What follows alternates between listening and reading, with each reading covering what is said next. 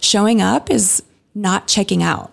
It's not numbing. It's not escaping.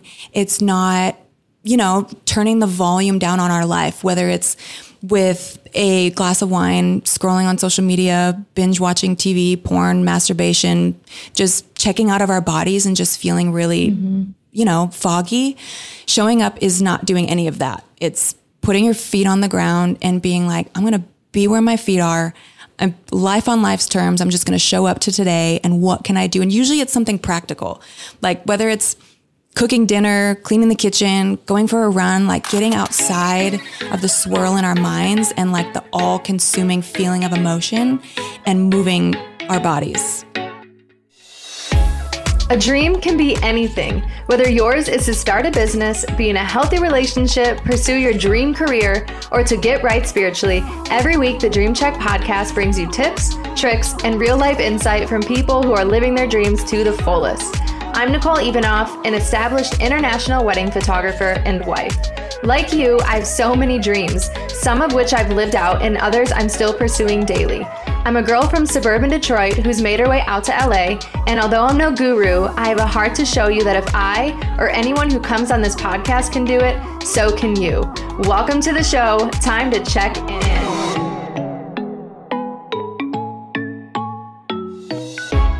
What's up, friends, and welcome back for another episode of the Dream Check podcast. I'm your host, Nicole Ivanoff. If this is your first time listening, welcome to the show. If you are a regular listener, welcome back. I'm so happy that you're here. Today we have on Chantel Nelson.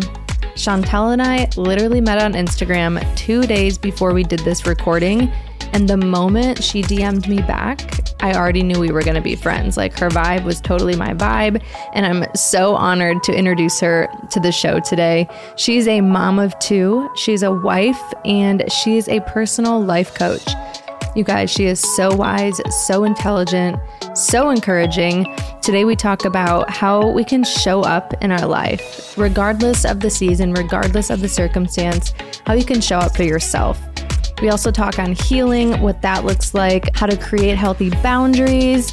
We talk a lot about therapy. We dive deep into therapy, actually. She talks about how God saves us, but He doesn't make our choices for us. I mean, that statement right there, so powerful. I don't want to give away too much. You guys just have to listen. I'm so excited. Let's welcome Chantel to the show. Good morning. Good morning. Welcome to the show. I'm so excited to be here. You guys, Chantel and I literally met on Instagram like 2 days ago or something.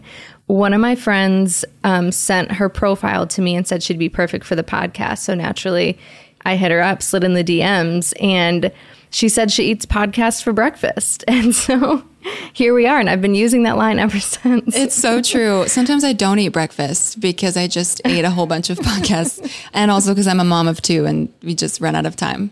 I love that. I'm not a mom yet, but I can totally see where you're coming from.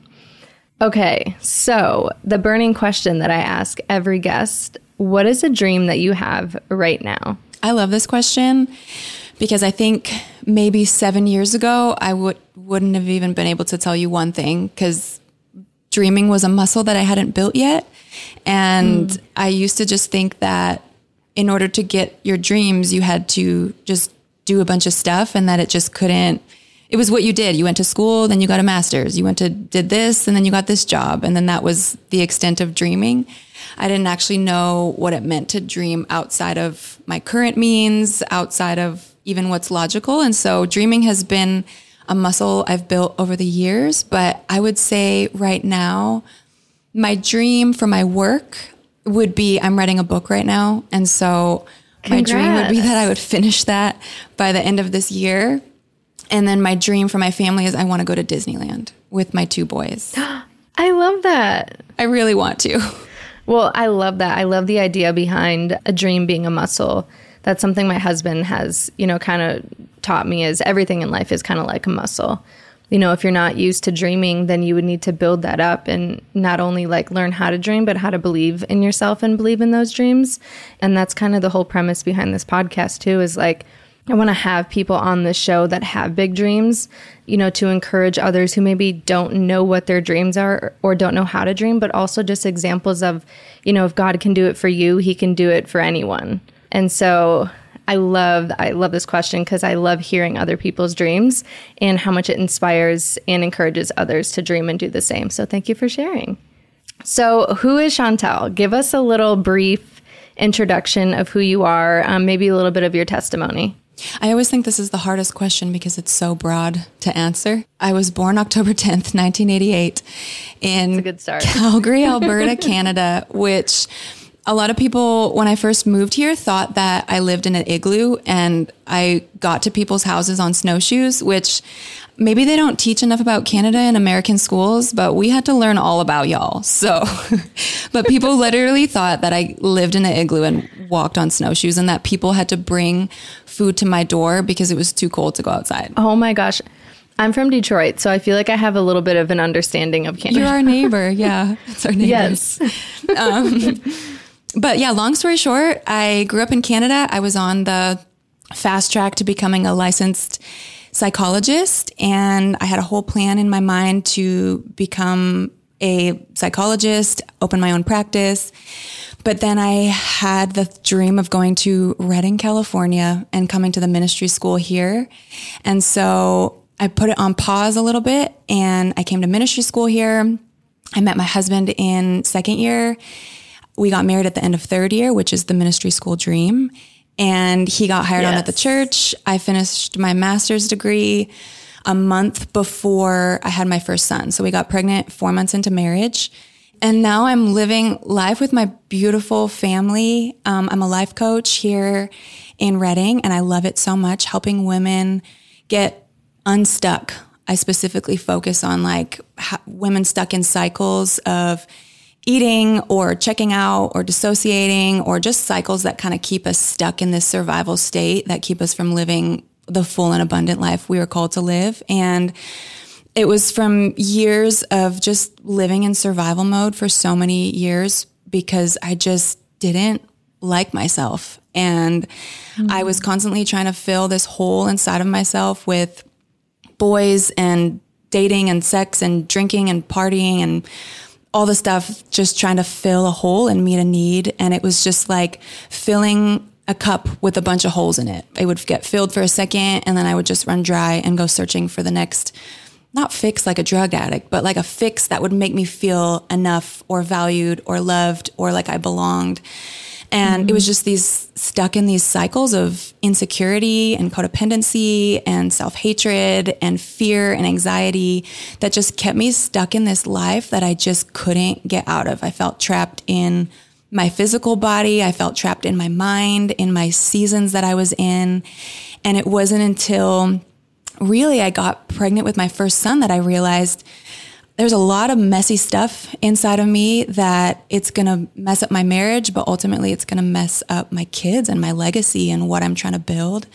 And so I went to therapy every week for 18 months and I got whole and healthy from the inside out. And I can honestly say, like, I've done so much counseling in my life. My marriage has done so much counseling, and we're on the other side of so many hard and painful things, but because we put in the work and Jesus changed our marriage, our life, all of that. But at the same time, we put in the work too to be where we are today. There's so much to unpack there. I have so many questions only because we've never met before this either. And I like to go deep. So I'm like, wait, I want to have so many questions. I love when you're talking about being stuck, because I feel like so many people are stuck, but you don't really know you're stuck when you're stuck, if that makes sense.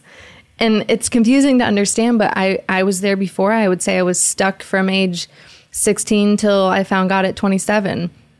And I think it's the hardest part is like when you don't know you need help, when people come to you for help or to help you, you almost like push them away because you don't want to believe that like you need help. But there's something deep inside you that's like, wait, something needs to change. Like I've been stuck in this way, this pattern. And like you said, it's the passing joy. It's like small things that are filling my cup temporarily, but then they're just like the cup is spilling out. And then like then you feel down again, and then it needs to be filled again. So how does one seek, like, what is the step to like seeking unstuckness? And, you know, for me, and I think for you, like Jesus was like the number one step to healing and to getting unstuck. But for maybe someone who doesn't have a close relationship with God, like, what would you say to them? Like, how do they begin to get unstuck in their life?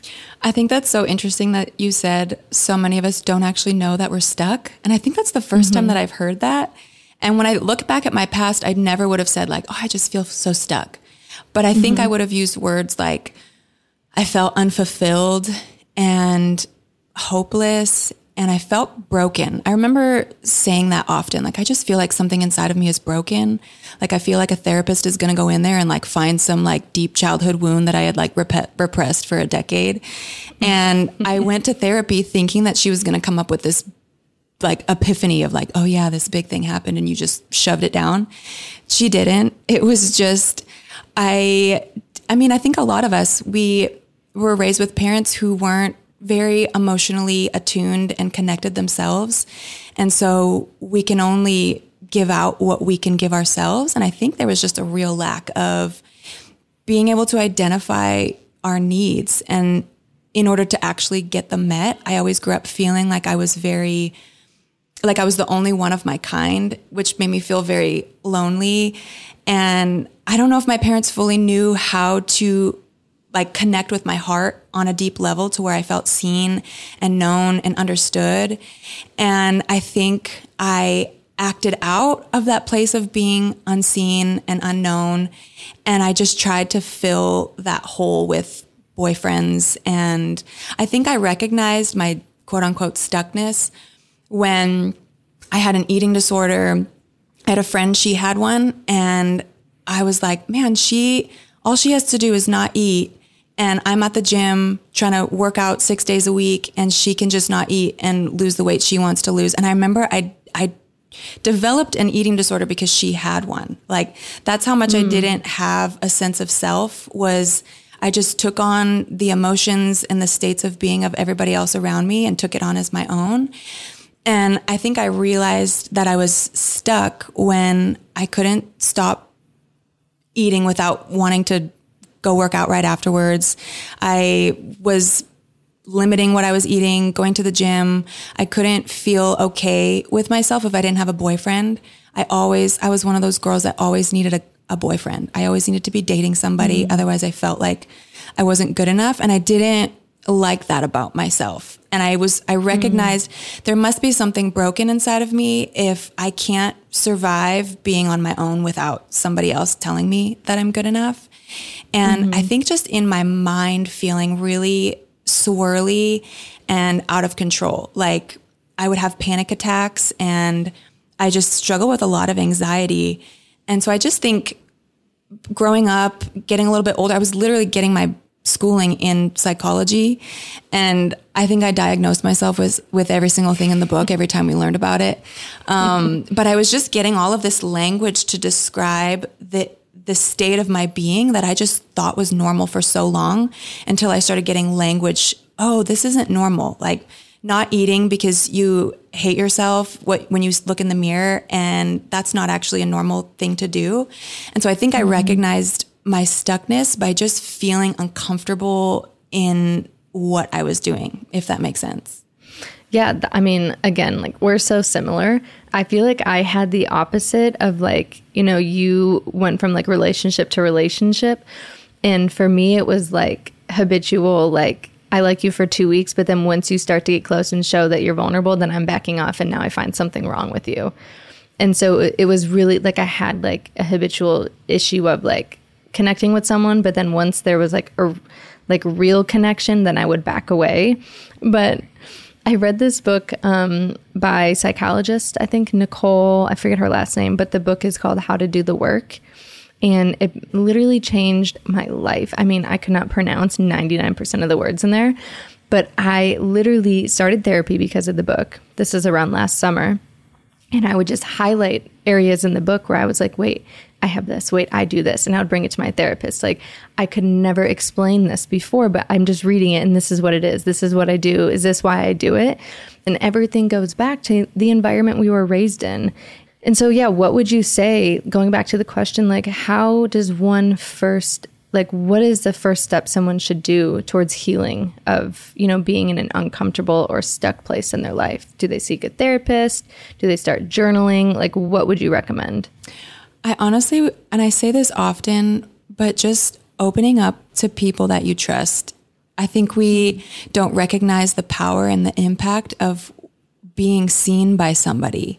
And I think a lot of my pain was just exacerbated by the fact that I just kept it so silent. Like, I didn't let anybody know that I didn't like the way that I looked in a certain way. And I got someone pointed out something at school, like the size of my nose or the fact that I had leg hair and I didn't know I wasn't supposed to. And we didn't have a space at home where we came home and we talked about those things. And so then it creates this deep root of shame. Like, you just feel like there's something wrong with you if there's not a place where you can go home or go to a safe space and be like, somebody said that I had a big nose today and I felt really insecure about it. And even when I think about parenting my kids, like, my son comes home all the time and says things like, so-and-so didn't want to play with me at school today.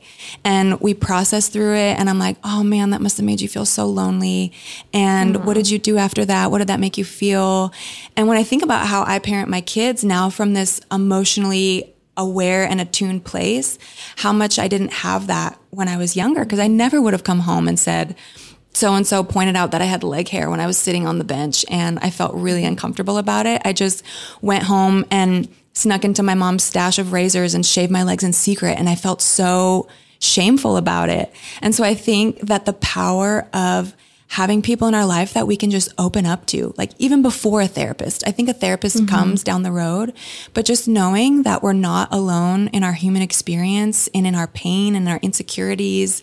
And we've all gone through a hard time since 2020, but I think the thing that has kept me afloat is, yes, coaching, yes, counseling, but having people in my corner that know every part of my life, that know every part of my marriage, that my husband is going to somebody, I'm going to somebody, and that we just don't feel alone. I think that would be the first step is, are there people in your life that actually know everything about you and there's nothing hidden from them? You know, what I think is sad is the thought of some people feeling like they have no one. Like, if they don't have a significant other, if they don't have a parent figure, and they literally just feel like so alone in their emotions and have no one to talk to. Like, what would you I know that's like such a like dramatic, you know, example, but what would you say to that person who just feels like they have no friends, no family, no one to really go to? Yeah. And I think in a post-pandemic world, that's more common than it used to be. Like, I have several clients, like,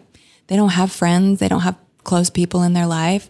And so they voice memo me because I'm their coach, and I give them space to just, hey, when you're feeling tempted about something, when you're in a swirly place, like, just send me a voice message, just word vomit, get it out, let yourself be seen. And a lot of them do it. And it's so surprising how I'm not changing anything. I'm not trying to tell them what to do next. And I'm just listening. And I think that being able to find a coach, a therapist, a professional, because if you don't have anybody, then a therapist can be that for you. And then they can also be that space where they can identify blind spots. And a lot of times the reason why we don't have friends is because we don't have a relationship with ourselves first. And so it's hard to build close, connected friendships with other people if we don't have that with ourselves first. And so working with a therapist or a coach who can identify, you know, those blind spots of like, oh, of course I don't have friends because I hate myself and all I ever do is talk about how horrible of a person I am and how I'm a failure. And how can I build a place of friendship when I come at myself from that space? It's like the quote, you can only love others at the level that you love yourself. And if you hate yourself, like, you can't expect to have good relationships with anyone, friends, family, romantic relationships. What would you say, like, I know you said you're passionate about helping women like show up in their life, no matter the season, no matter the circumstance. What does it look like to show up for yourself?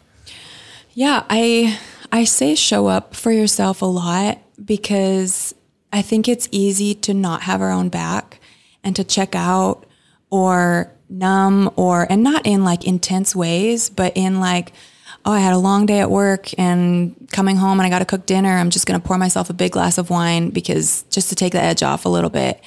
And showing up looks like, okay, you know what? I had a really long day. I'm going to text a friend, let them know that my kids are driving me crazy and I feel like nothing I ever do is good enough. And I'm going to plant my feet on the ground. I'm going to cook dinner. I have this setting on my Alexa that anytime I'm having a hard day, and this was when I was learning how to show up for myself, because I would just kind of feel what I felt and I would just swirl and let myself just spiral into whether it was overwhelm, anxiety, insecurity, just pity party me. Like, man, my life sucks. I'm tired. I'm overwhelmed. And I would just let myself swirl and stay there. And so for myself, I had to have like a trigger for when I felt that way. And so I created this setting on Alexa and I would just say, Alexa, I'm having a bad day. And then Alexa would tell me like a fun, heartwarming fact, like a story or something. And then she would play this one specific worship album that I was listening to at the time. And then I would clean the kitchen. Like I would pull out the spray and a rag and I would just start cleaning the kitchen and start making dinner. And cause it always happened like kind of around this 3 o'clock space, like the day had gone by. I was just feeling a little overwhelmed, a little drained and feeling sorry for myself. And I would tend to kind of swirl into powerlessness and take it out on my husband and then expect him to come and meet my needs and be everything for me. And I was like, part of showing up for me was I'm going to stand my ground. And in this season, in this circumstance, I'm going to show up for me. And so I'm going to get myself out of this funk, listen to this cute story from Alexa, put on a worship album, and just do something practical to pull myself out of feeling sorry for myself or out of feeling powerless or hopeless. And so showing up is not checking out. It's not numbing. It's not escaping. It's not, turning the volume down on our life, whether it's with a glass of wine, scrolling on social media, binge watching TV, porn, masturbation, just checking out of our bodies and just feeling really, foggy. Showing up is not doing any of that. It's putting your feet on the ground and being like, I'm going to be where my feet are. Life on life's terms. I'm just going to show up to today. And what can I do? And usually it's something practical, like whether it's cooking dinner, cleaning the kitchen, going for a run, like getting outside of the swirl in our minds and like the all consuming feeling of emotion and moving our bodies. So it's really like embracing the emotions that you're feeling and then showing up for yourself in that moment by like, okay, I'm validating how I feel. Is it something you tell yourself? Like where's the balance from? I'm just thinking of an example. This happens to me often. So I get home from work. I've been gone doing photo shoots all day. I get home. My husband's hungry because I cook for him, but I'm exhausted and like I want someone to cook for me. But like at my core, like I want to serve him. Like I want to cook for him. But when I'm having a tired, like I'm just having a day where then I'm in my head like, oh, why can't he cook? Why do I need to cook? Like all these like negative things where I'm like, wait, but I want to do these things. I'm not showing up for myself in that way right now. Does that make sense? Yeah. Showing up in that moment would look like being honest of like, babe, I had the hardest day. And I think a lot of times we come home, me and my husband do this sometimes, where you're trying to like one up each other on like whose day was harder and whose day was more draining. So then who kind of has to cook. But it's like not assuming anything about the other person and not just creating a story in your mind of like, cause I do this too. Like, man, I've been on with the kids all day and I have to cook and like, I've been doing this all day, like XYZ. And so showing up for myself in that moment would look like, you know what? I'm going to acknowledge what I feel right now. Babe, I feel so drained. I feel so tired. Nothing inside of me wants to cook right now. I don't know about you, but do you want to go get takeout and snuggle on the couch after the kids go to bed? And it removes us from this like spinning narratives in our mind where we can kind of just tell ourselves whatever we want to believe or create a story about another person. But showing up is just owning the space in front of us and owning the space inside of us of I'm not going to check out. Like checking out in that moment is like you just let the thoughts run. But showing up is like I'm going to stop that ruminating chatter that I give into so often, and I'm going to own what I feel. I'm going to speak what I feel right now so that that narrative can't just have a mind of its own and go running. And I think showing up can look different in a lot of situations. It's showing up in your mental space, in your emotional space by letting people in, showing up practically by just not checking out and scrolling social media, but like, no, I'm actually going to be present here. I'm not just going to like check out and shut down. So I think it could mean a lot of different things, but it's really just owning the space that you're in and not checking out from it. This happens to me all the time when I'm always so interested in what I'm talking about. I'm like trying to like listen and receive because it's like personal, but then I'm also like, wait, I need to like listen to respond because I'm the host of this podcast. But no, I could not relate more. And it's so interesting because so often, like, at least for me, and I think for most people, it's easy to like check out and like put blame on the person in the room with us rather than like showing up for ourselves, just saying how we feel, why we feel that way. And honestly, when I do that, I feel better. I'm like, okay, great. I got it off my chest. Now I'm happy to cook us dinner. Let's move forward. But it's like those thoughts we have, we just let them run in our minds. And then we create this whole story about our husband is not a great person and he's XYZ, even though we know like none of that is true. The second I open up to him and say like, babe, I just feel so tired. And he comes in, he's like, yeah, me too. Let's go get takeout. It's like, I could have made this thing way easier by not assuming that you're expecting me to cook, that I'm going to have dinner on the table. Not that this happens, but just we create these whole narratives in our head instead of just actually saying how we feel in a moment.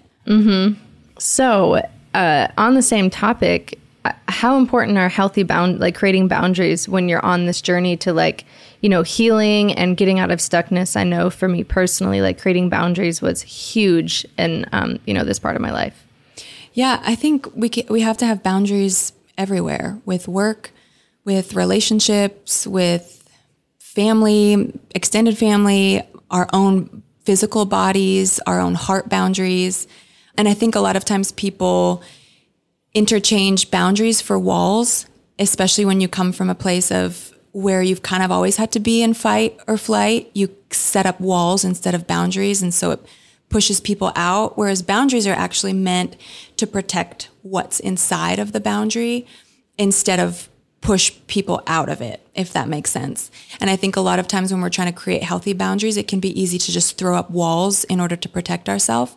But boundaries are actually meant to protect what is inside of the boundary. And so just like a practical example, we've set up a boundary around Saturdays being our Sabbath. And that we didn't used to have a Sabbath. I don't know if you know about the Enneagram, but I'm a 3 on the Enneagram and my husband has a strong wing 3. And so we're just he worked till 3 a.m. last night doing the podcast. I was up at 4:30 this morning doing all the back end marketing stuff for the podcast. Like we could be people who fall asleep with our laptops in our bed.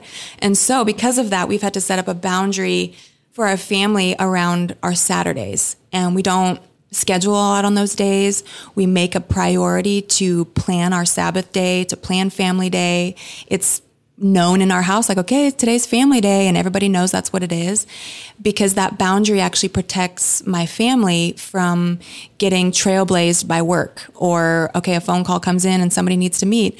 We can't because we have the boundary of we don't work on Saturdays, and so we're protecting what's inside of it. I think setting up boundaries with our bodies and like our hearts is what we actually allow inside of our space.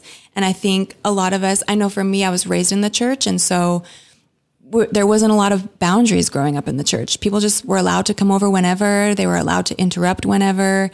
You kind of had to have that servant's heart of like, you just be open and willing whenever people need you. But then you get burnt out and tired and compassion fatigued. And so setting up boundaries for our hearts of like, okay, I'm not going to text back right away when clients have an emergency and an SOS. Like, my family comes first. If I'm with my family, then I have to set up boundaries with that. For myself, setting up boundaries physically when I was getting out of that like boyfriend lifestyle was I'm not going to hang out with people after 9 p.m. People say nothing good happens after midnight. I'm like, no, nothing good happens after 9 p.m. Not when there's a boy and a girl in the same room. It's 9, maybe 8. And so setting up physical boundaries like that, when me and my husband were dating, it was, we don't hang out with if other people aren't in the house, because that's just smart protecting ourselves. We don't hang out after 9 p.m. We don't text late into the night. And so boundaries are protecting what's actually valuable to us. That's so good. I love that. My husband and I had a strict 11 p.m. curfew when we were dating. And I've shared this on the podcast before, but it would literally be like 10:58 p.m. and he'd be like lacing up his shoes. And I'm like, what? My gosh, like this is for real. And he was like the first guy I really dated that boundaries were important for him and for me and for the sake of our, marriage and relationship. I love the quote. It's not, I guess not really a quote, but boundaries are like, so a wall keeps everyone out, but a gate, you decide who gets in. And I think that is so powerful when it comes to like people in your life. When you're on this journey of healing and bettering yourself, I think there are people in your life who maybe aren't on that same journey and could really hold you down. And I know it's really hard when it's family. So what would you say to someone who maybe is on a journey in their life where they're trying to better themselves, but they have people close to them that are not doing that? And how do they put boundaries up with someone? It could even be a spouse, with someone who isn't on that same journey as them. I love what you said about your husband lacing up his shoes at 11:58, because he was communicating value to something that you valued. And I think that's what boundaries do. They are us communicating our values. And if people aren't respecting our values and what we value and what we want and what we're going after, then a boundary has to get set, because then that means they can just come in and wreak havoc on the things that we value. And I think we have to undo the language that setting up a boundary is a bad or hurtful or mean thing. And it's not like we go to that person and we're like, I had to set up a boundary against you because you were coming in here and not respecting my space. And sometimes we do. Sometimes we have to communicate in that kind of a way. But a boundary is just something where we don't hang out with that person as much. Like they're not the person in our top 5 people anymore. And I don't know if you've ever seen those, like, it's like a diagram of the circles of trust where like there's the small circle on the inside, and that's like you and your husband. And then on the outs, the next one is like you and a close friends. And then the next one is kind of coworkers. And then way on the outskirts are like people you've met once. And I think a lot of times we think that it's just supposed to be one big circle where everybody gets access to us because that's love or that's being vulnerable with people. But it's actually not wisdom to just let everybody have access to every part of us. And so I think boundaries are very personal. And I think where we can get caught up is if somebody else's judgment or opinion or dislike of our boundary means that we're uncomfortable and like, okay, maybe I should shift it now. And then that's just us not valuing what we want to value and telling somebody else like, oh yeah, you don't have to value this that much, if that makes sense. And so I think taking away this idea that setting up a boundary is mean, because you can do it in a kind, loving way. Like I have friends who aren't in the same level of friendship as they used to be, but it's not like when I see them, I'm any less loving or caring about their life. It's just, I have different boundaries in my life. One, because I'm a mom of 2 now. So I can't have the same amount of just people in my inner circle. Otherwise it would take away from my family. But I think a lot of us, when we put up a boundary around, or not against people, but then when we see them, we're awkward and we're like, oh, you're not as close anymore. And so I can't connect in the same way. I still can be kind and loving, but still protect my values and my space. I don't know if that answered the question. No, totally. There's also a quote that says like people who get upset about boundaries are the people who benefited from your lack of. Right. Yes. I've heard that one too. And so for me, it's like, okay, if you're, let's say hypothetically, if you're dating someone and you put a boundary or you let them know like, hey, I'm saving myself for marriage. You know, I want to walk in purity in this relationship. And let's say you decide this 3 months into the relationship and you're dating this person and they say, okay, great. But then later are upset. They're mad at you. They're trying to, walk the line of temptation. Well, how far can we go if they're not, that to me is showing they don't respect you or your boundary. And so they're upset because your lack of the boundary previously, they benefited from. And, a lot of people that listen to this podcast, come on for relationship advice and stuff like that. And so I always love to add a little element. But I do think if you're listening and you're trying to walk, a purity, you're in your purity journey, and you're dating someone who isn't respecting that boundary, I think it's safe to say that they don't respect you, which is like a huge red flag and a goodbye. For sure. And I think with you saying that, there's also an element when you're on a journey of healing and getting healthy, especially when it's with purity, and there's a grieving also that comes with, these people actually can't come with me anymore. Because a lot of times it's like, I don't want to set up those boundaries because I don't want to lose those friends, because there's a lot of history, but a lot of the history wasn't actually creating the life that you wanted, which is why you're getting healthy and you're going after healing. And so I think there's also an element of you lose people along the way, but because you're building a life that you actually desire and you want to be healthy and whole, and some people won't be able to withstand that anymore and they'll just drop off. And I think we don't talk about the fact that that's a bummer. Like there's a grief that comes with, I'm going after this in my life and I know this is what I want, but it does mean that people get left behind along the way if they're not actually willing to get healed and healthy and whole as well. And then there's a space where you kind of have to build new friendships with these new established boundaries where you're actually kind of creating a different world for yourself and your friendships to thrive in. And the old ones don't thrive anymore because, like you said, they were benefiting from your lack of boundaries in the first place. I mean, I could share a prime example of that. When I decided I was going to save myself for marriage, I mean, it was a total lifestyle change for me. And I think I was maybe 9 months in, and I was in Miami for work and got around old group of friends at the club, drank too much. That was the one time I slipped up. And then after that, that's when I had to finally put in that boundary. I can no longer do this. I can't go out. I can't be drinking. That's a boundary. I can't be around these friends anymore. And that's sad. I really grieved it for a long time. I can't be around them, not because they're bad people, but my why is so much greater than this. Yeah, this isn't what I want. And when I'm in this environment, it leads to something I don't want.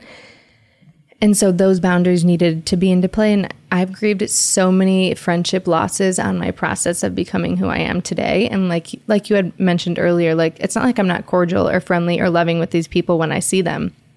It's just a different friendship. Yeah. Can you touch on the why behind what we do? I know I kind of just shared a little story, but how important is the why behind what we do as a driving force?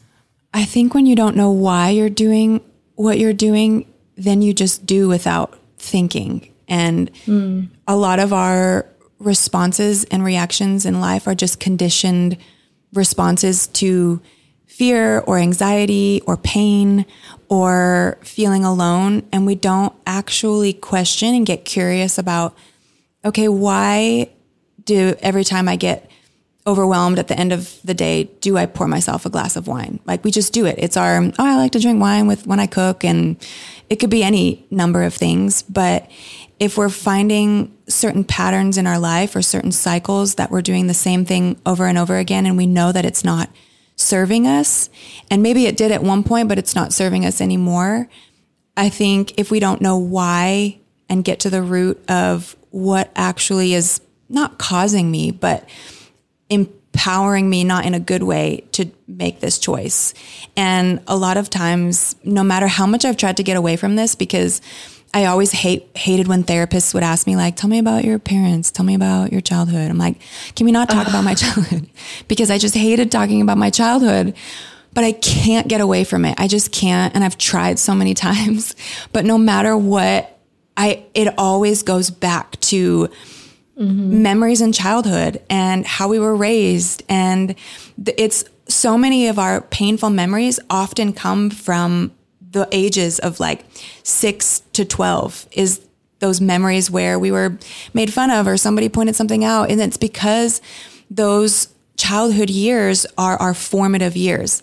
That 0 to 6 of attachment forming, and then that like 8 to 16 of the identity forming years. And that's the reason why we have to go back to childhood, because foundations were laid in that time that are causing us to do what we're doing now without thinking, which is why they're just conditioned responses. We saw, this isn't my situation, but like mom always getting angry when she felt overwhelmed at the end of the day. And we're finding ourselves in 25, 30 years old and we get angry because it's a conditioned response. It's a learned response to what we saw in childhood. And so I think we have to get curious about why we do what we do. Otherwise we just become creatures of habit from not just our own behaviors growing up, but somebody else's that isn't serving us anymore. And so the why, I find, empowers me to actually show up differently, because I actually know, oh, right now I'm checking out because this is what I would do when I was younger to protect myself from the fact that I never felt like anybody really saw me when I was hurting or insecure. And so now as an adult, I check out because that's what I did when I was a kid. And so knowing the why is empowering, because then we're not just doing and thinking and making dumb decisions where we're like, I don't know why I made that choice. But it's when we get curious about the why, we can actually figure out that there's pain and there's roots and lies that we believed and belief systems that are actually driving our current life. But those belief systems, we didn't pick up yesterday. We picked them up 25 years ago as a kid. Mm-hmm. It's so crazy how everything goes back to our childhood. It's so annoying. And it's so annoying. I remember the first time I went to therapy, I was like, I think 24 or 25. And I went because I was going through a breakup with an ex. And I was like, maybe I need to see therapy because I wanted to go to talk about my ex-boyfriend. And I was telling my therapist the story. And and I'll never forget this, the first thing she said was, tell me about your parents. And that's when I first realized like everything goes back to how you were conditioned from a child. And that's why I'm such a firm believer in therapy, because a lot of times we get, like, at least for me, like I was able to understand more why I behave the way I behave. And in that sense, I became more self-aware, and I'm able to heal from those and like change my behavior now that I'm aware of where it came from, and not just like I'm crazy situation. It's like, no, I was conditioned this way. Yes. And that's why I say that's why it feels empowering, because a lot of it feels powerless. Like, I don't know, this is just how I cope with pain and feeling not seen as I just check out. And that feels really powerless. And when we get stuck in cycles of powerlessness, it just gets really dark and swirly in there. And so when you figure out why, then you're like, oh, I can actually do something about it. The worst feeling in the world is feeling powerless, like you can't do anything about it. But when you can figure out why you do what you do, our brains are plastic, and so they can actually change, which means that we actually have the ability to actually change the way we think so that we don't have to live the same life that we've always lived. This might be like a silly question, but how does one figure out their why? Like, what if someone is listening and they're like, I don't know what my why is? Like, where do they go back to find it? Like your own personal why, like why you get up in the morning. I think it changes. I mean, I don't think my why has been the same. I think it gets refined. And I think getting married and having kids, like my why is constantly being refined and restructured.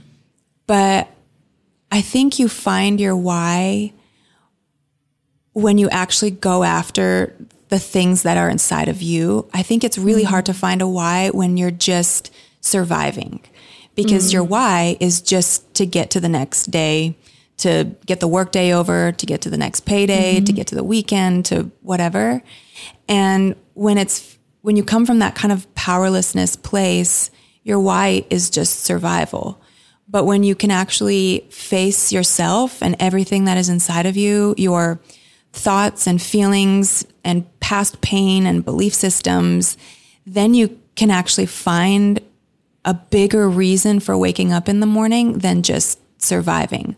Like my why right now is to help women not feel so stuck in the same way that I did for so many years. But that wouldn't have been my why 6 years ago. My why was like, I just got to get up. Like, I just got to get up, face another day. Like, hopefully I don't check out or get into an anxiety swirl today or lash out at my husband or something. And so I think finding your why is a process. There's a great Find Your Why by Simon Sinek. It's a really great book, and it's more for business, but you can find your own personal why in it too. But I think he has like some kind of, I wish I could remember his quotes. You're really good at remembering quotes for everything. And I don't remember them. I'm just like, there's a really good book by somebody and he says really cool things. Well, that's important. Then they'll just have to read the book. Like, I feel like we should have a why in each area of our life. Like for me, like me seeking therapy, like my why is like, I want to break generational curses. Like I want to be, like you said, the mom that is welcoming my children into the home. Like, tell me what happened in school today so I can make you feel better and make you feel seen and make you feel understood and make you feel heard. Yeah. My why within ministry is like, I want to help women who are in bad dating situations and they want to start walking in purity and they don't want to seek men to be fulfilled. My why in my marriage is the same, like breaking generational curses of having a healthy marriage. So like our children and grandchildren and all that like can follow in our footsteps. And so I do think, I think we can have a why in every season. And I think it goes back to like being stuck. I think when we're stuck, we don't know what our why is. Yeah, because we can't develop a why when we're, like I said, like when we're in survival. It's really hard to kind of get even in the headspace of thinking outside of ourselves. I don't know if you've ever seen that Maslow's hierarchy of needs, where on the bottom it's like just safety and survival, and then the top is like I don't know if it's enlightenment. It's kind of like woo-woo, but something like that. Like you can't actually go after your dreams if your basic needs for survival, and not just like physical needs, but emotional, mental, if your basic needs aren't met. So I think it's hard to have a more esteemed why when your goal in life is just surviving. So I want to end on this because when you wrote this down to me, I was like, wow, that's so powerful, because I feel like oftentimes people are praying to God for something, but they're not putting in any work. Like they're not doing anything. They're like, why won't God bring me a husband? Well, are you working on you? Like, are you the person that you want to be for this spouse? And so you had said God saves us, but he doesn't make our choices for us. Can you elaborate on that? I love it so much. I think I can even break it down how I do it with my 4-year-old, because my 4-year-old, he's having really bad dreams right now. And it's really all consuming, like the fear and the anxiety that he gets at nighttime. And he started, because we would just pray and like pray for good dreams and like, God, would you just come and give him good dreams? But then I saw him starting to rely on that routine prayer as the thing that would keep him from having bad dreams. Like he would ask us like 6 times a night, like, can you just pray for me? Can you just pray that I wouldn't have bad dreams? Can you just pray? And I'd be like, baby, I already prayed for you 3 times. And he'd be like, just pray again, like just pray. And I've had to teach him like, Jesus, like God already heard your prayer, but now he's not going to change what you're thinking. Like if you keep thinking about scary things, it doesn't matter how many times we pray, you're still going to think of scary things. That's so good. I think it's such a good picture because he's 4, but he's just wanting this prayer to kind of cover up his fears. But I'm having to teach him like, it's actually a co-laboring. Like God does his part, but then we have to do our part too. And I think a lot of us in the church, and even just without like a full understanding of what it looks like to partner with God, that we just are waiting for the altar call to take our pain away. And I love the scripture. I always forget what it is, but you shall know the truth and the truth will set you free. The actual meaning of that verse is you shall know the truth and that truth will set you on a process of freedom. And I think a lot of times we're just expecting instant freedom. Instantly, this takes away from me. Like instantly, I don't have a desire to sleep around anymore. Instantly, I don't feel like drinking anymore, which there are testimonies like that are beautiful, but there's always a process of undoing, because instant breakthrough like that doesn't just completely restore the way that our brains are made. Sometimes it does. Like sometimes you get those testimonies where it's like, I never struggled with drinking ever again. But most of the time it's like, oh, that urge to always drink was taken away when I went for that altar call or something. But then I actually had to go home, get all the alcohol out of my house, call my sponsor, set up meetings, continue to go after the thought patterns that I have that have drawn me to drinking in the first place, go back to childhood pain where my dad was always drinking. And that's when I actually picked up the addiction. Like there's work on the other side, like the process of freedom. And I love that language because instead of it being 100% up to God to free us, it's like God's will is to always set us free and to always heal us and to always restore us. But then we have to do our part too. Like my son, God will take away his bad dreams, but if he puts himself in a situation where he's continuing to think about scary things, it's not like God is going to be like, I don't even know. Like, I don't want to make God out to sound to be not a good dad. But as a mom, I'm like, he's not going to take away the scary thoughts that you're thinking about yourself. Mm-hmm. And so I think when I was able to recognize the co-laboring of God and myself, like I have a powerful testimony of just freedom from my past pain. I was in my closet and I was just mad at God. Like I had gotten into all these situations with guys and just hard stuff. And I was taking it out on God. I was like, I don't know why I had to go through all this stuff. Like nobody else in my family had to.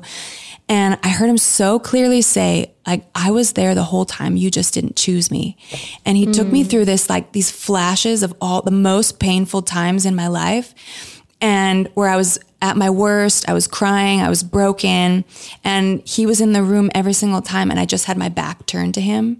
And it's so often we just expect him to rescue us and save us, but we have to be like, we love because he loved us first. Like he always loved us first. His choosing of us, his healing, his redemption, his restoration is always there, but we have to turn around and choose it too. It's like a marriage. It's why I love how marriage is the picture of God's relationship with us, because my husband can pick me all he wants, but if I don't choose him back, then it's not a relationship. He just has to chase me down, and that's not actual love. So I love that God uses the picture of marriage for his relationship between him and us, of like, one person can't be doing the choosing, the other person has to choose back. And it's a co-laboring, it's a relationship. We do it together. That's so powerful. The picture of like, I was always there. You just had your back towards me. I instantly was like flashes of like, hard times in my life where it's the same thing. People are always saying, oh my gosh, you're so lucky you have this healthy marriage, healthy relationship. Yes, I am lucky. But it was 2 years of literally excruciating, like pain, grieving loss of friendships, literally changing into a completely different person. It wasn't like I just decided I want a healthy relationship and God was like, I'm going to present you your dream man. He's going to be right around the corner. No, it's like you have to put in the work, and that goes for anything, whether you want to work on your kindness, whether you want to get sober, you want to be in a healthy relationship. God's going to be with you through that process. And of course he wants that for you, but you have to co-labor with him. He's not just going to give you the miracle. And that's where our authority is. Like, it's in the pressing of the olives where the oil comes out. Like, it's in the pressing where our authority actually, like, look how many people you're able to help now.